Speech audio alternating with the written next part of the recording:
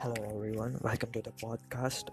I had written this poem during the dark days and just to give a ray of hope to the people lost in their life and feeling stuck. So the title of the poem is this one.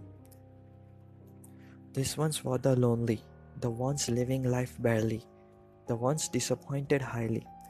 Take it day at a time, patiently.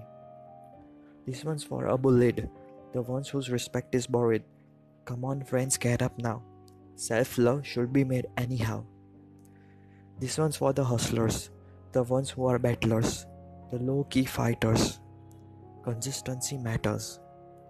And this one's for you and me, the ones who crave to be tension-free.